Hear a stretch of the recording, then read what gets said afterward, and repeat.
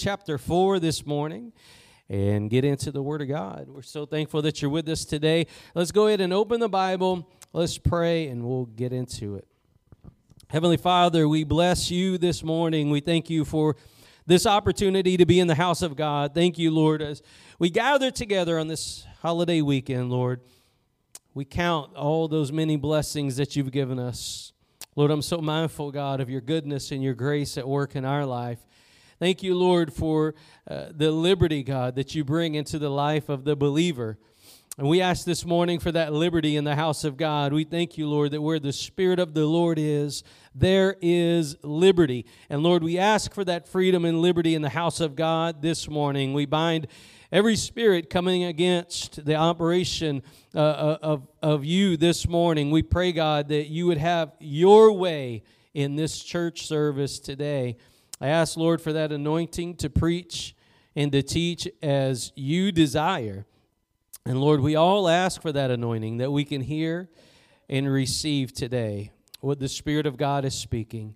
And, Lord, we ask it in Jesus' mighty name. Everybody says, glory to God. 1 Timothy chapter 4, we're going to be getting into the Word of God this morning as Paul is writing this letter to his son in the faith, Timothy. And one of the things that is so important that we see in this passage, we're going to pick it up in verse number 6. Paul said this, he said, "If thou put the brethren in remembrance of these things, thou shalt be a good minister of Jesus Christ, nourished up in the words of faith and of good doctrine, whereunto thou hast attained." Now, the reality is a lot of people, they'll stop right there and they'll say, okay, I've got something of faith. I've attained something of knowledge. I've got a few things going on, and I'll stop right there. But Paul then gives this word of warning to Timothy. And I want to tell you that, God has called us to not just have a nominal Christianity. God did not call you to subscribe to a set of ideas, but God has called you to new life. So Christianity is a set of ideas, but in reality, Christianity without new life is meaningless. Christianity is based on the resurrection. Christianity is based on the old man passing away and new life coming into you. And so Paul's not willing to just stop right here at coming into words of faith and good doctrine, and that's what your flesh would love for you to do, is to stop right there and to just acknowledge the standards or the set teachings of Christ. A lot of times whenever you talk to people, they'll say, Jesus was a good teacher. Yeah, he's a good teacher, but he is the word of life. He is truth. He's the way, the truth, and the life. Amen? And the reality is, if Jesus did not come, we wouldn't have access to the Father. We would have no access to the Father if Jesus didn't come. So it is one thing to ascribe to the ideas of Christianity, but you need to come back to the reality of Christianity, which is that Jesus made a way for you to get to the Father. Jesus made a way for the Father to get to you. Amen? He is that one mediator between God and men. He's the man, Christ Jesus. And he bridges that gap, and he brings life to those that were once dead. You know what? I'm telling you this morning that God has called you to live in Jesus' name. God has called you to live the new life in Jesus' name. Amen? So don't allow your flesh to get you back into this place to where you just acknowledge these theological precepts, but you don't have the living witness of the Holy Spirit in your life. This morning, look, Paul went on. He didn't stop. I want you to notice at the end of that, Paul said, look, then you'll be nourished up in the words of faith and of good doctrine where thou hast attained. And he didn't stop. He goes on and he said, but refuse profane and old wives' fables, and exercise thyself rather unto godliness. Now, I'm going to stop right there for a second, but I want you to understand a working definition of godliness. Godliness is the effect of God in you. To be a godly person, it means that the Spirit of God is doing something in you and is compelling something out of you. Godliness is the effect of God in you. And so what Paul is teaching Timothy here is refuse profane things, refuse the old wives' fables, and press on to godliness. Exercise yourself to that place to where the Spirit of God stirs up on the inside of you. And I want to tell you this morning, there's a lot of people that they will not exercise themselves unto godliness. They will exercise the natural body. Look at the next verse. Paul said this. He said, for the bodily exercise profiteth little, but godliness is profitable unto all things, having promise of the life that now is, and that which is to come. Now, see, I want you to see that a lot of people will exercise their natural bodies, but Paul is telling Timothy, don't stop just with these theological truths, but literally exercise yourself in the Spirit until the flame of God rises up on the inside. Exercise yourself unto godliness. And so this is what I want to talk to you about this morning. I believe that the Spirit of God is compelling you to come to a place to where you exercise yourself spiritually until the flame of God arises in your soul. Don't allow yourself to be complacent. Don't allow yourself to get into this place to where you have a form of godliness but not the power thereof. Amen? Or oh me. Don't allow yourself to get into that place where you have that form of godliness. Amen. You know you're supposed to shake your head. You know you're supposed to not do this and not touch that. You know you're supposed to have that form, but you don't have it from the inside, that working. You don't have the power of godliness in you. So the Apostle Paul, look back in verse number 7, he said, he told Timothy to refuse profane and old wives' fables. And I want to tell you the word profane here in this passage, it doesn't necessarily mean blasphemy. The word here, profane, does not mean a blasphemous activity, like turning a cross upside down and burning it, which would be profane, but that's not necessarily what he's talking about. When he's talking about profane, he's talking about crossing the boundary outside of what God wants you to do. It's just simply not doing what God wants you to do. That's profane. Whenever one of the Levitical priests would come into the temple of God and they didn't even wash their hands, that was considered profane. If they stepped foot in one part of the temple when they weren't supposed to, that was considered a profane act. If they brought the wrong sacrifice, that was a profane act. If they didn't wear the right clothes, that was a profane act. If they didn't take a bath the night before, that was a profane act. So it's not necessarily blasphemy, it's just not doing what God calls us to do. And so whenever Paul is telling Timothy this, to refuse the profane, it means to don't allow yourself to get into that place to where you let religious activity take the place of godliness in the soul. That's what God wants you to hear this morning. Now, as we continue in that passage, I told you that bodily exercise, it profiteth little. A lot of people, they focus on the exercise of the body. And you talk to most people, everybody's concerned about the natural body. This natural body will be laid down one day. Amen. We can exercise a natural body, but this natural body is not the body that's going to go to heaven. You're going to lay this natural body down and be resurrected with a new body. Amen. So we worry about this one. My arm is stiff. My leg don't work right. My shoulder's hurting. But this body is going to be laid down in the grave. Amen. I should be more concerned about that inner man than the outer man. I should be way more concerned about my inner man having the Spirit of God at work in me and godliness coming out of me than my shoulder or my neck or what's going on with this person doing that to me. Amen? He said that a lot of people, they bodily exercise, it profits little, but godliness is profitable unto all things. Now, I want you to think about that. That's why so many people don't profit in the things of God.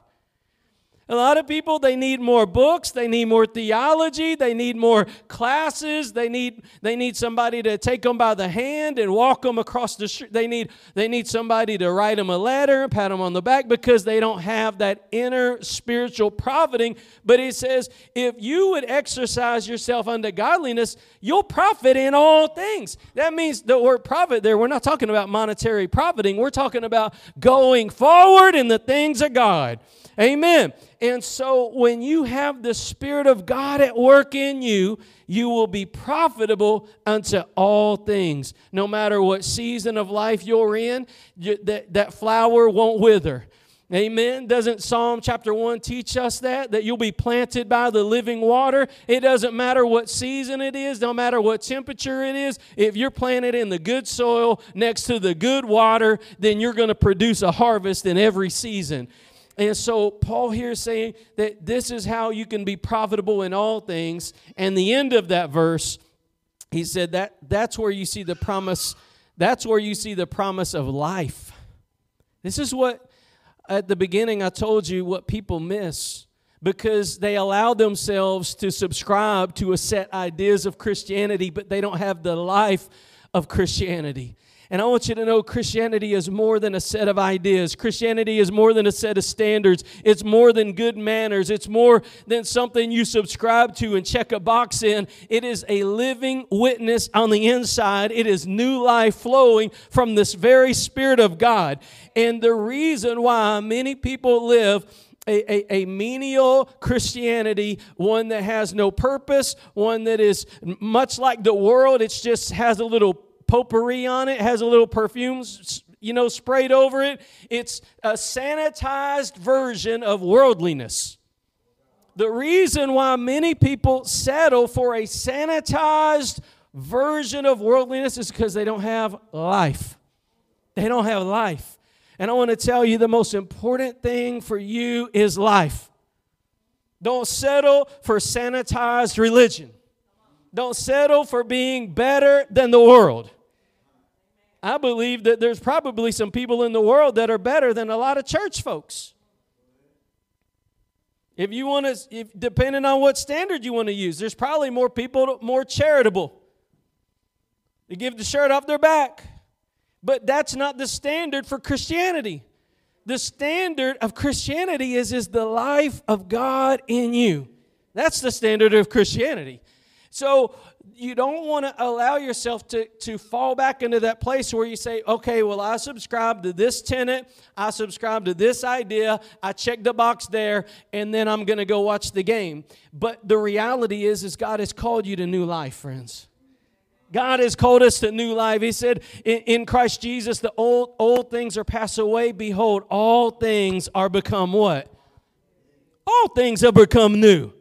Not some things, all things. And so really the question is, and the mic drop from God to you is, have old things passed away and have all things become new in you? That's the mic drop from God. And the reality is, unless that's your testimony, you've missed the boat. And God wants you to get it. God's not telling you missed it, you're off. God wants you to say, you know what? I don't have that life. I don't have that living witness.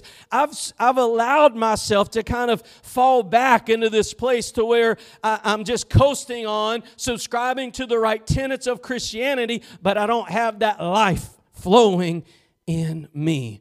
And I want to tell you this morning that that's the most important thing for you, because if that life is flowing in you, no matter what's coming against you, the proper thing will be coming through you. It is the most important thing for you and for me to get a hold of. It is the life of God in us. It is the life of God in us. It says that in that verse 8, it says it has the promise of life that now is, and of that which is to come. See, the promise of God here is that there's not only when you have that Spirit, that new life in you now you have confidence that in the world to come, that when you close your eyes in death, that you'll wake up on the other side of the River Jordan. How do I know that? Because there's something inside of me. There's a new life inside of me. Amen? There's a new life inside of me. How many of you know that if we took a theology test, the devil would pass it? How many of y'all know that the devil knows how many gods there are? How many of you know he knows what name is above every name? You think he could describe the gates of heaven? You think he could tell you the only way you could be saved? Amen? I believe if we took a theology test, he could make a 100. So passing a theology test don't mean it makes you right with God. It's when you surrender and you let go of your sin and you let go of your old man and you let go of the world and the way of the world and the system of the world and who you were, and you come to Christ and you receive the life of Christ for your life in exchange. He laid down His life for yours, and when you come to the cross, you lay down your life for His. All things have got to pass away and all things become new in you. Christianity is about new life. And Paul here, he was compelling Timothy. He said, look, it's good to have the faith. It's good to have the doctrine, but make sure you refuse the profane things and the old wives' fables, and you exercise yourself unto godliness. In other words, the most important thing is to get that spiritual exercise going in God so that the effect of God is in you. And I want to ask you this morning, are you exercising yourself unto godliness? Can that be said of you and me? That's what God wants us to know. Can that be said of us, that we let go of those things that are superficial in nature? And you know, we don't have to get into old wives' fables. Those are the things, the religious sayings, you know. Oh, you know, bad luck comes in bunches. These types of things. God doesn't subscribe to old wives' fables. Right? Everything comes in threes, or everything comes in sevens, everything comes in fours. None of that is of God. And so if you're going to be a person of faith, you're going to have to let go of the old wives' fables, and you're going to have to let go of the profane things, and you're going to have to press in till the life of God begins to be formed in you afresh. This is the mark of godliness, and godliness is the life you've been called to. Amen? Godliness is the life you've been called to. When you're not living that in godliness, when that new life is not flowing in you, that's when you get touchy. That's when you get impatient. That's when you get angry. That's when you get bitter. That's when you get enraged. That's when you're not forgiving. That's when you're not walking in the liberty and the freedom of Christ Jesus. It's when you're walking in the flesh, but subscribe to the tenets of faith. And I want to tell you this morning, God has something better for you than to subscribe to some tenets of faith, but not have the power of God in your life. Don't ever let yourself, that is a lie from the devil. That's exactly what Satan wants you to do, is subscribe to a set of ideas, but not have the power of God in your life. Now, Paul, talking about godliness, he carries this on to the next book that he wrote to Timothy. Turn with me to 2 Timothy chapter 3. Same writer, same man opening the book.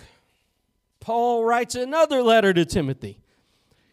Many of you know sometimes you tell somebody something and you think about it and you say, one more thing. I got something else to tell you, right? Let me tell you something else. Well, Paul begins this passage in 2 Timothy 3 in verse number 1. He said, "This know also, that in the last days perilous times shall come." Peril is danger, dangerous times. You live in dangerous times. You don't see it in the natural, but in the spirit, there is a war for your soul right now. The devil doesn't want you to walk in victory. The devil doesn't want you to know the power of God available for you. The devil wants you to resort to the flesh and live in the flesh and shrink back from the faith that you once subscribed to. And just like I just said, he would love nothing more than for you to subscribe to some tenets of faith, but not know the God of the faith. These are dangerous times. He said that perilous times shall come.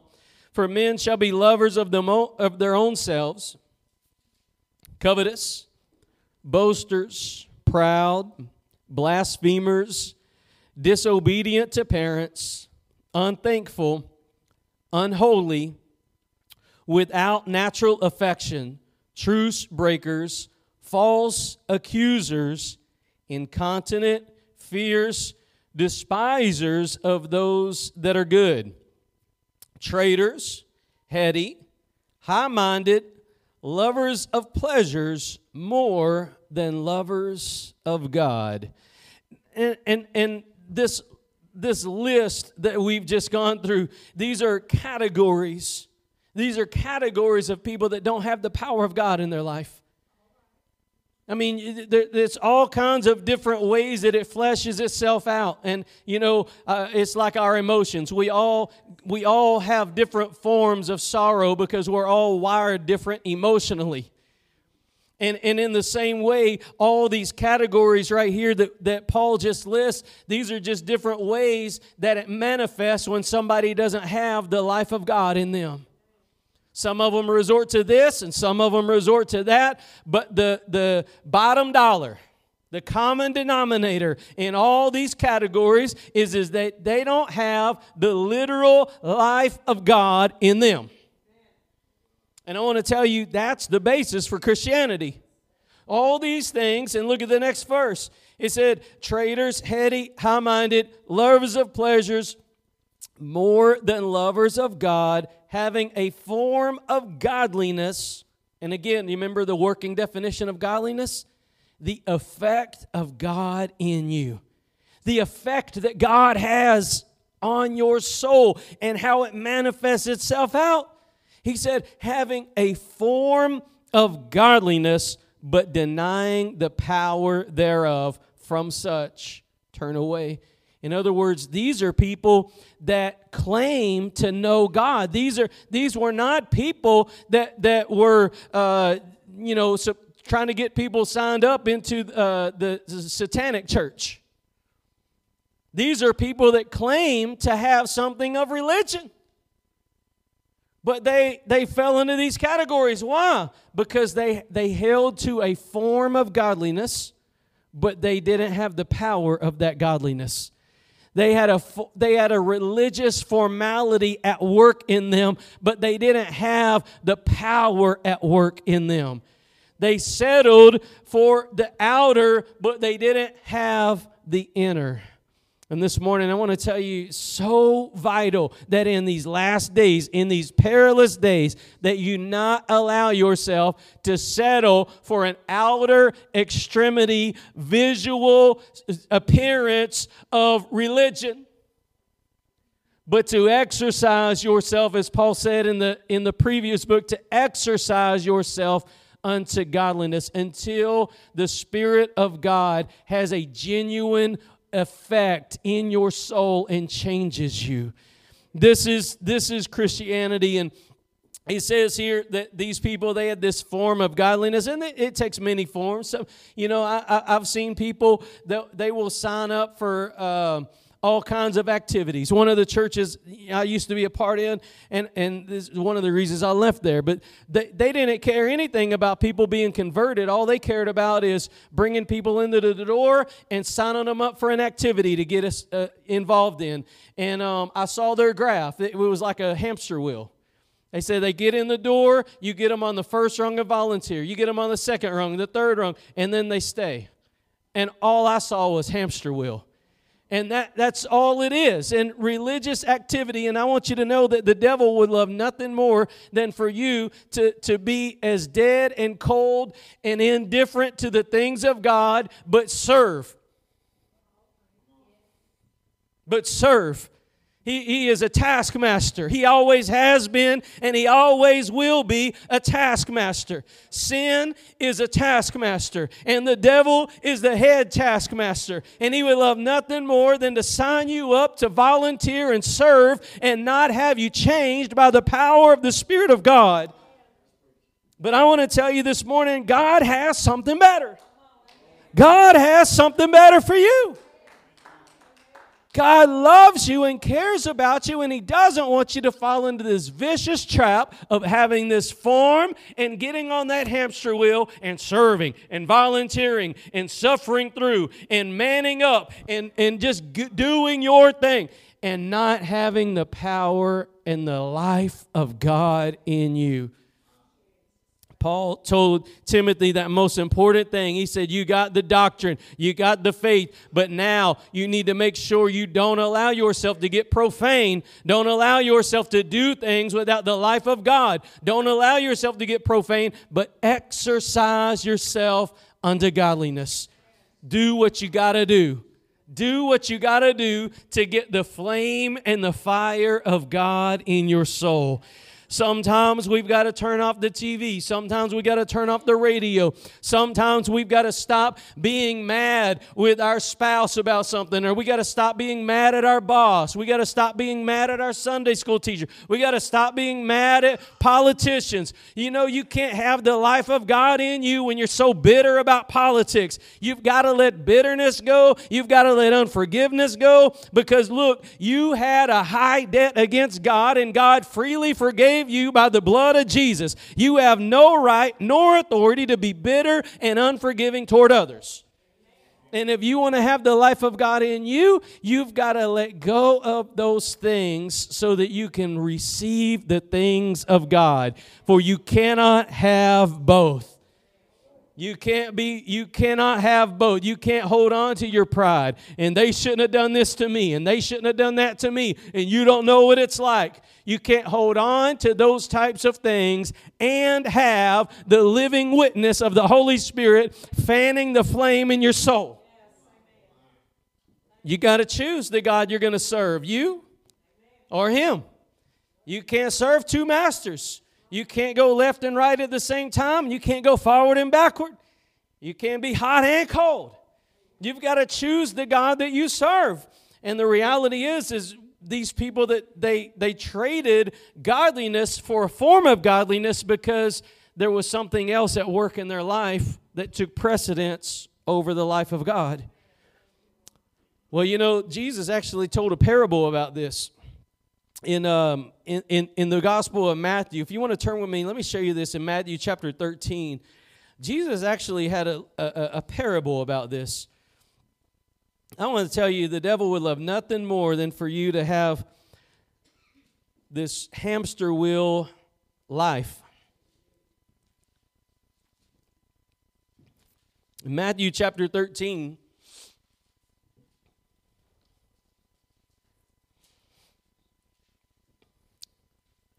I was reading on this. I was talking about A.W. Tozer earlier. He got saved by a street preacher. He's one of my favorite theologians. But he said this about faith. He said, faith is good only when it engages truth. Only when it engages truth. When it rests on a falsehood, it leads to eternal tragedy. You see, faith is good, but it has to be tied to truth. And it's one thing for you to have faith in doctrine. It's one thing for you to have faith, but you have to hold that faith in truth. And what is the truth? What is the truth? Jesus died on the cross that you may live. Think about that. And how common is it for people to let go of that one reality?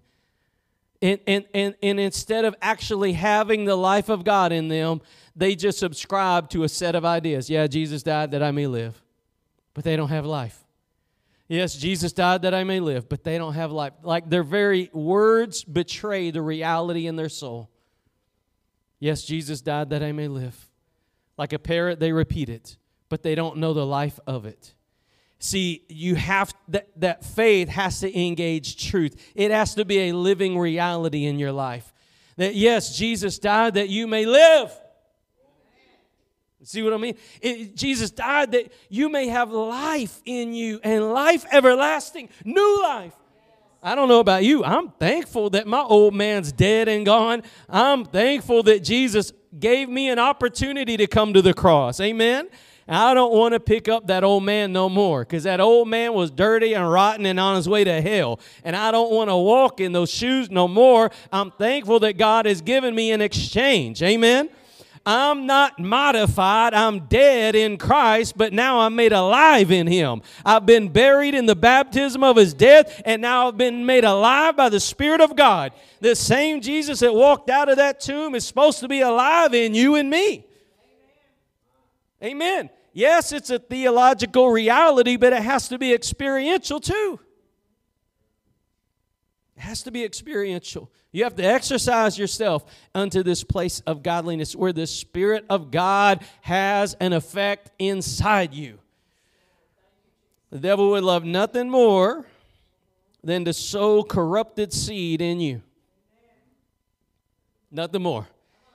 He don't care if you go to church. He's got some preachers in some pulpits. That's true. You go back and you read, the way Paul talks about false teachers in the book of Corinthians. And I mean, Satan masquerades as an angel of light, and he has ministers that do the same thing. Witches will send people in churches. The devil will send people in churches. So you can't take everything on its surface. You can't. And I want to tell you something else. We can't take things on its surface, and God don't take things on its surface. Come on.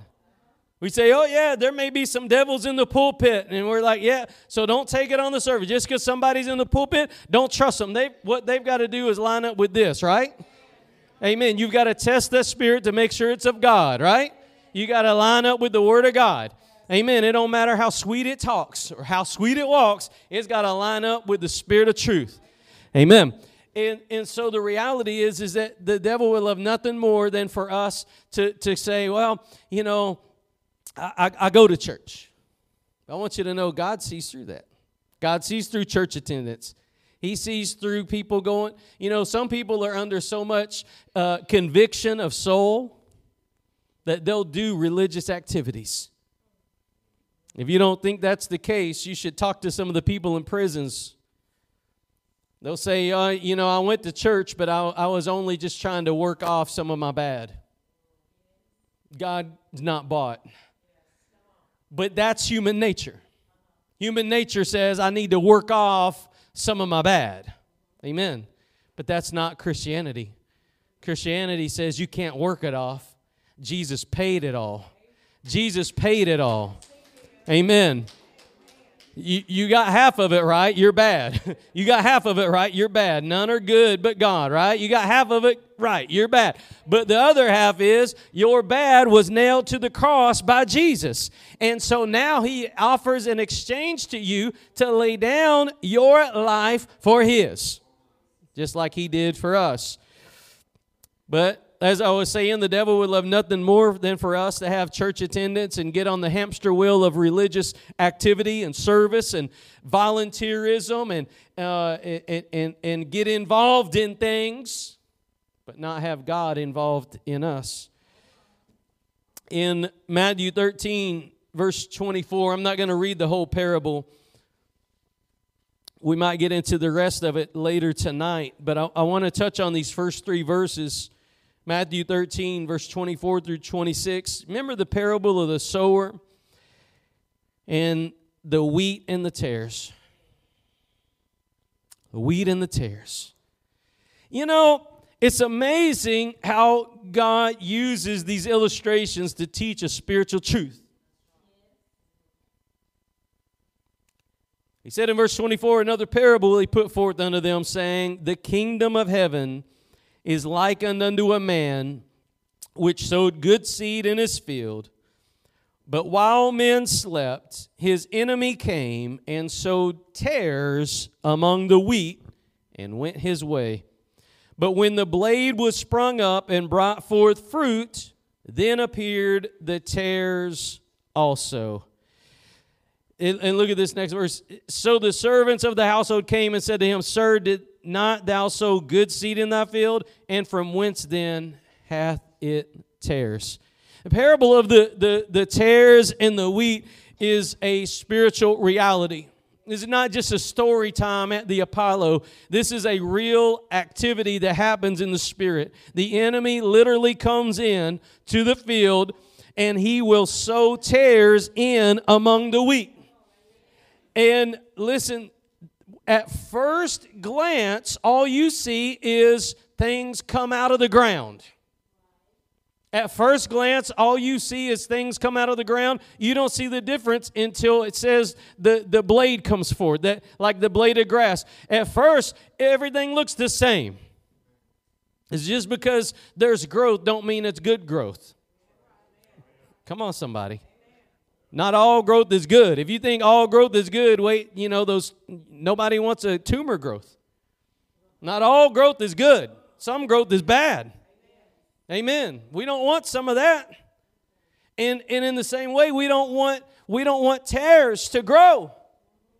But at first glance, all you see is things come out of the ground and stand up.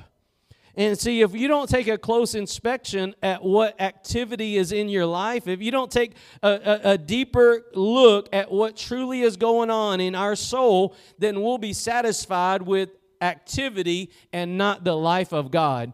But the reality is that in the same field grew up wheat and tares. And God is calling on you and me to not settle for having tares in our souls.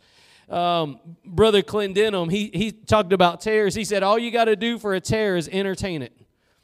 All you got to do for a tare is make it smile and laugh and giggle and give it coffee. That's all you got to do for a tare is just entertain it. But the wheat of God desire the life of God. The wheat of God want to hear about Jesus. The wheat of God want to know God deeper. Amen? The wheat of God hunger and thirst for righteousness. The wheat of God desire the things of God. But the tares desire the things of the world. But I want you to see that they both grew up in the same field. And if you only look at things from a superficial lens, you'll say all is well in this field. I went to church.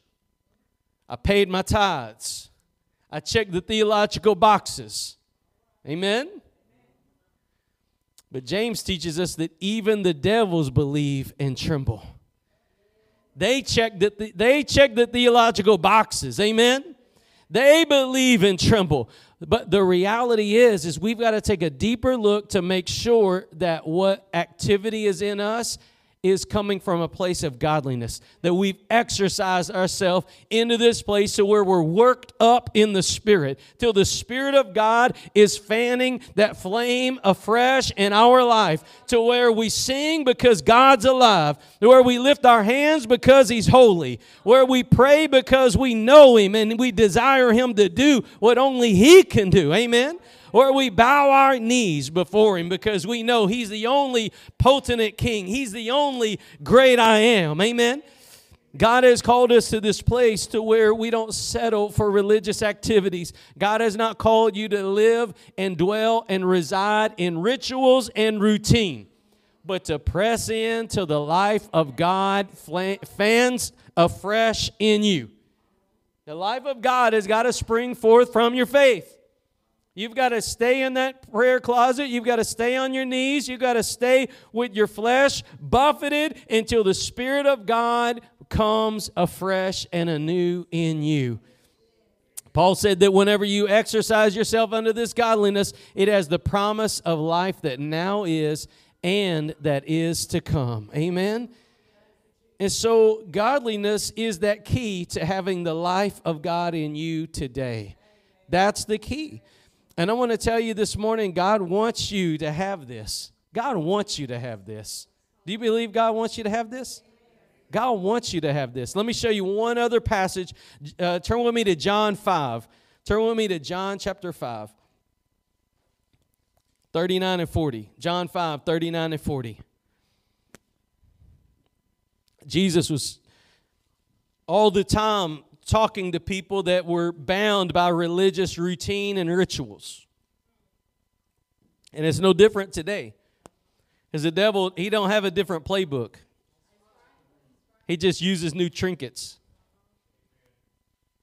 He uses new trinkets. You don't have, it's the same playbook. He'll get you bound up into routine, rituals, so long as he can keep you from the source of life. Jesus said in verse 39 and 40 of John chapter 5, search the Scriptures. Any true man or woman of God will always point you back to what? What God has said. Whenever Jesus was going back and forth with the devil in the desert when he was being tempted, he always went back to what God truly said. The devil will question it, but God will direct it right back to that book. And he said, search the Scriptures. In them you think you have eternal life, and they are they which testify of me. In other words, they were looking at the words on a superficial level, and he said, but you're not understanding that those words are directing you to me. He said that these words, you think just because you memorize a verse that you have life, but you memorized a verse that told you to repent and turn from your sin and believe on Him. He said, you in them you think you have eternal life, and they are they which testify of me, and you will not come to me that you might have what? Life. So Jesus is talking to a crowd that was settled on religious ritual and routine. But they weren't allowing that word to have its place in their life to drive them to new life. They weren't allowing that word to bring them to a place to where they would be broken before God and say, Jesus, I need you. And I want to tell you that God is moved not because you have everything together, but because you're willing to let everything go. When you come to that place in your life that you're willing to let everything go, that's what will move the heart of God. God's heart is not moved whenever you look like and act like you have it all together. God's not impressed. But what impresses the heart of God is when you say, Lord, I don't have it all together and I need you, and I'm willing to let go of my prestige in the world. I'm willing to let go of my pride. I'm willing to let go of my way or the highway. I'm willing to let go of what I think, makes it look like I have it all together. And I'm willing to look like a fool. I'm willing to look like a fool. Paul even talks about that. He said, we've been made fools for Christ Jesus. And I think that's really and truly one of the things that's missing in modern Christianity is people aren't willing to look like a fool for Jesus. They're not willing to cry. They're not willing to bow their knee. They're not willing to lift up holy hands. They're not willing to let go of the flesh and let the Spirit take over. They're not willing to take that step of faith. Amen? We always knock Peter because when Jesus walked on water, he told Peter, come on out here too.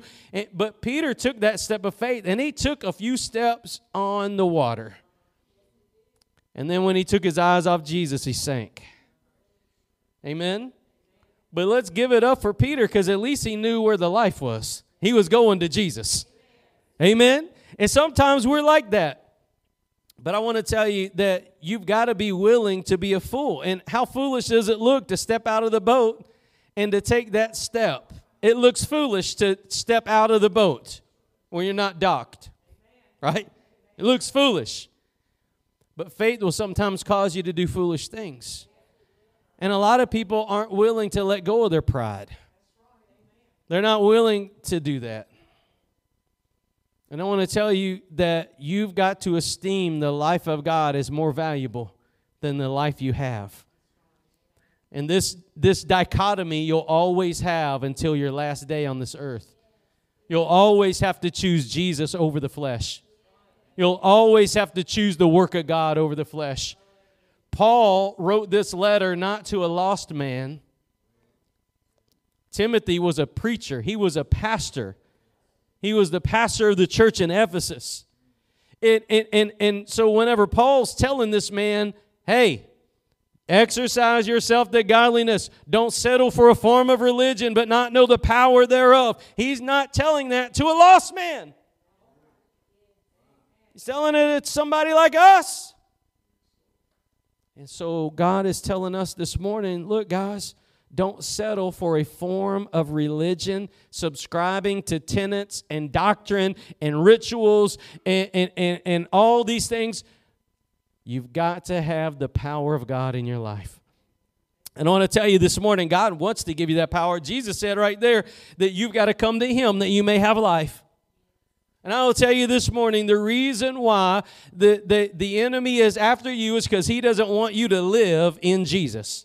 He doesn't want you to have the life of God in you, because once the life of God gets stirred up in you, then you'll start stirring up somebody else. You'll start stirring up somebody else, and then somebody else will get stirred up, and somebody else will get stirred up, and before you know it, we'll have a bunch of people in here stirred up. You know, that's why the Quakers got their name. Did you know that? Y'all know the Quakers? That's how they got their name, because they got so stirred up in the spirit they couldn't contain themselves, and they just started shaking back and forth. They were quaking. That's what they called them. They were shaking back and forth because they just had so much of the life of God in them they couldn't contain it anymore. And you know, that's what God wants to do in your life. God wants to stir you up to the point to where you have more than you can hold, to where you have more than you can contain. The life of God in you is what Satan wants to hold back from you. And God is calling you to make your decision. Now, and again, Paul wrote this to a pastor. So don't say, well, preacher, I've already been saved. I don't know why you're preaching this. I'm preaching what God told me to preach, first off. But second off, Paul wrote the letter to a preacher. So it don't matter if you say, oh, I've already been saved. Well, you still need to exercise yourself unto godliness. You still need to make sure that you're fanning the flame. See, one of the sad realities in the church world today is we've settled for what's coming out of pulpits to be a book report or a funny joke time or story time. Let me tell you about my experiences. That's not what God called us to do. God called us to lift up our voice like a trumpet and to preach the Word. To preach the Word and the anointing of God, and to lift our voice like a trumpet. It's not about experiences and jokes. It's not about book reports. It's not about none of that. It is about the Word of God being preached under the anointing of God. You've got to lift up that voice like a trumpet, and God will work. But here's the key that I want you to see this morning, is that life that is only found in Jesus is what the devil wants to keep you from. Jeremiah said that fire was shot up in his bones. He had to preach because something was stirred up in him, and if he didn't let it out, he would die. He would just be burst up in half. And see, God wants you to have the same thing in you. God wants you to get some fire shot up in your bones. God wants you to have the power of God at work in your life.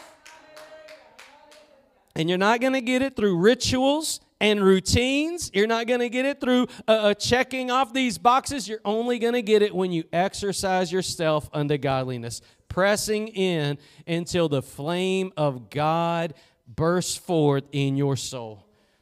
Jesus said, come to Him that you may have life. And I want to tell you this morning, that's what God wants you to do. God wants you to do that.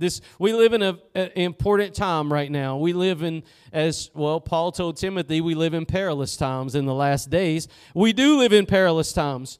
But you live in a perilous time because our days are numbered. I don't know how many days we have left on earth. I don't know how many days I have left, you have left. We don't know. Only God knows. Amen? But here's the reality. From this day to that day, you better make sure the life of God is flowing in you. You better make sure that you exercise yourself unto this thing. Amen? Don't settle for Satan's tricks. I want to ask you this morning as I close if the life of God is flowing freely in your life. If there's been restrictions. Sometimes life gets complicated, preacher. Sometimes life gets complicated, preacher. I know. I don't know what's complicating your life, but I know things get complicated. But the devil will do anything he can do, and he will do anything to keep you back from the life of Jesus in you. But Jesus is simple, though. Jesus is so simple.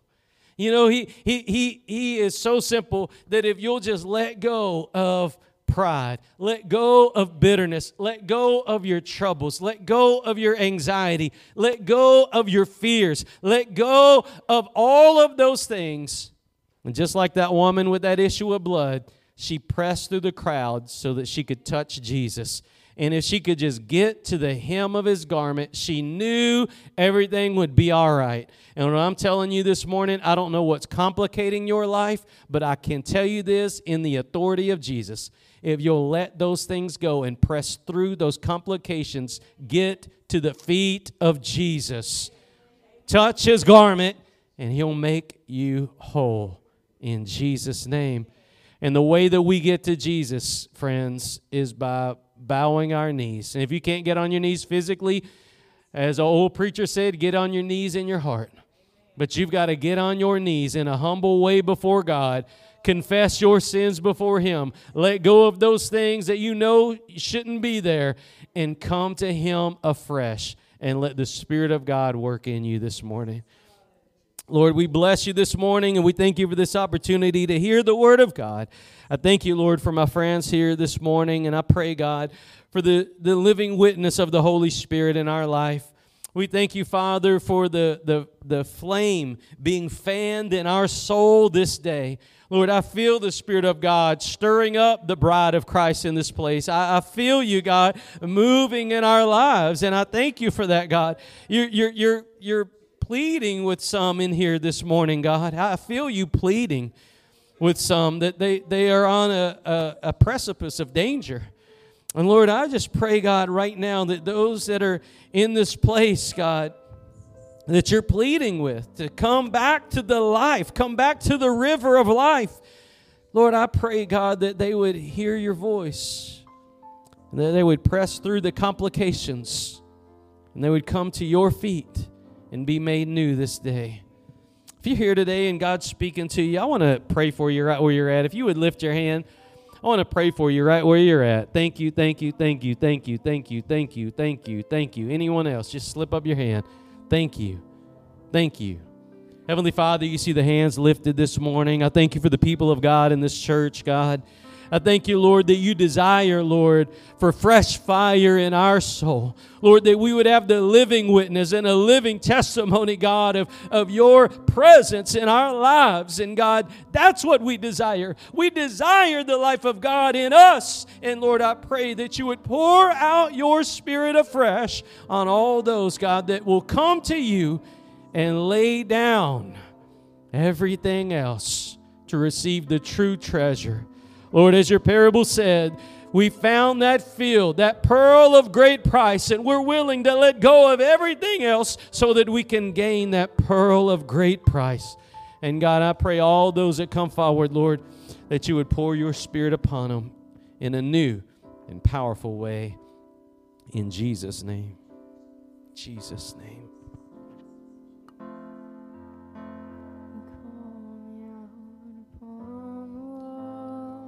We're going to open up these altars right now. As we worship, we're going to ask you to press into this place of worship. Come to these altars.